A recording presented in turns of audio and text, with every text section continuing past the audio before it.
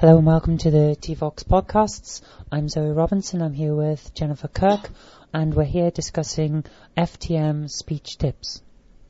Yeah, this is something that's come off the back of the 4-part series of podcasts that we did, primarily aimed towards male to female trans women's speech therapy. And it's something I know a lot of trans men often do complain about, that speech tips for them is often very much overlooked.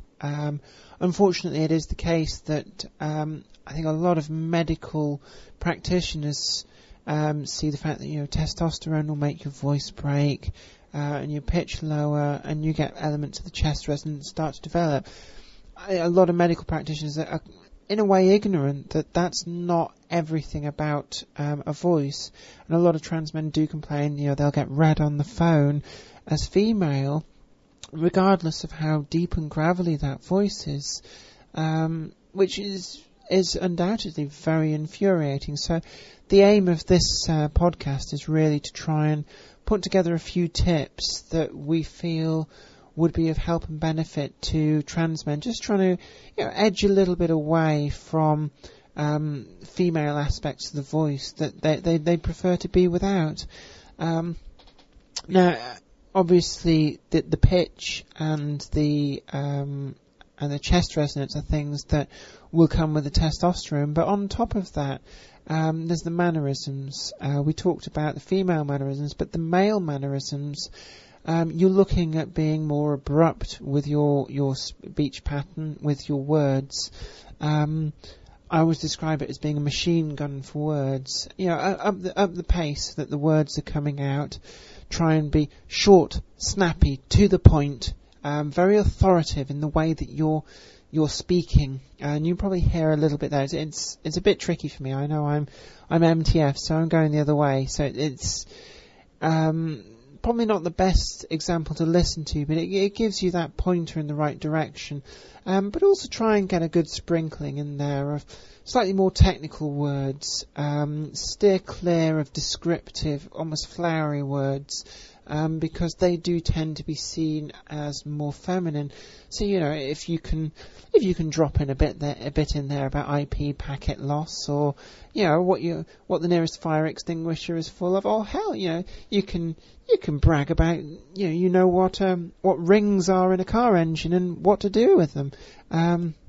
It's little things like that. I know I'm being a little bit flippant about it, but just trying to be more technical. Men tend to be, they like to be right. They like to appear as though they know a lot about everything.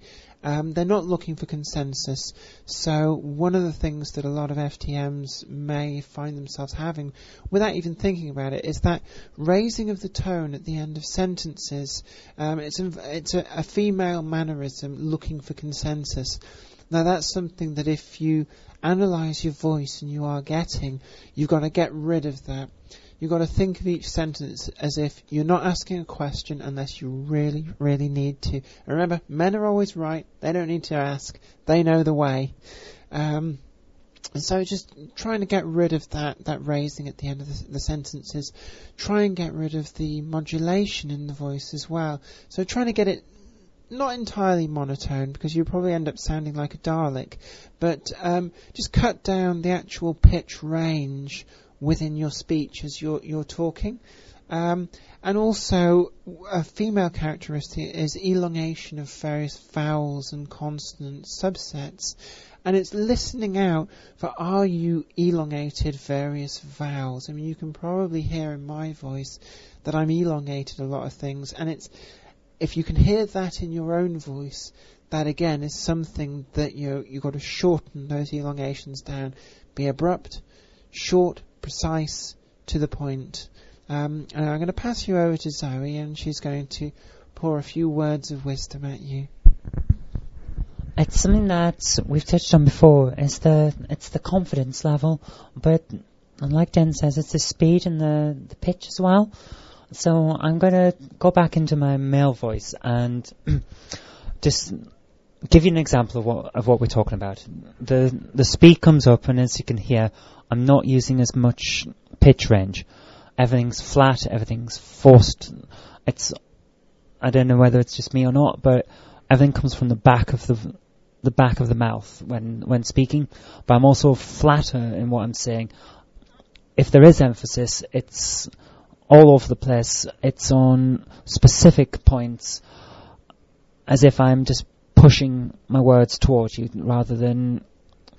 It's more like I'm having a discussion at you rather than with you.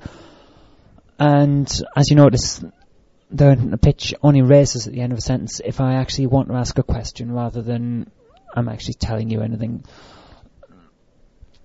It's something you can practice if you pick up a book or look at a website and just speak the website out as if...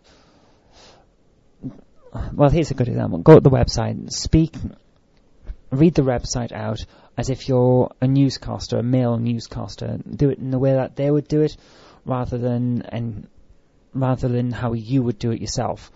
Try and mimic a specific person, for example, and use their way of speaking to help you develop the way that you speak, and see how you go from there. Yeah, I think that probably is a very good piece of advice to, find somebody male who you think that's the kind of voice that I want to aim to have. And it's actually, in many ways, it's often easier to mimic a voice that you've heard than to, as it were, create it from scratch. But combined with all the other tips we've been through, it can be a very good way of applying a lot of the tips. And making them work for you. And really just the best of luck. Practice and confidence makes perfect. You have to be confident in that maleness of your voice, confident that, I am man, I am projecting that maleness in my voice. And it's kind of like in the same way we touched on it with the male to female tips, the confidence when used in conjunction with the other tips kind of brings it all together. But see how it goes for you. And best of luck. And one final point before Zoe switches it off. Doesn't she sound Geordie when she slips back into her old voice? Anyway, bye for now.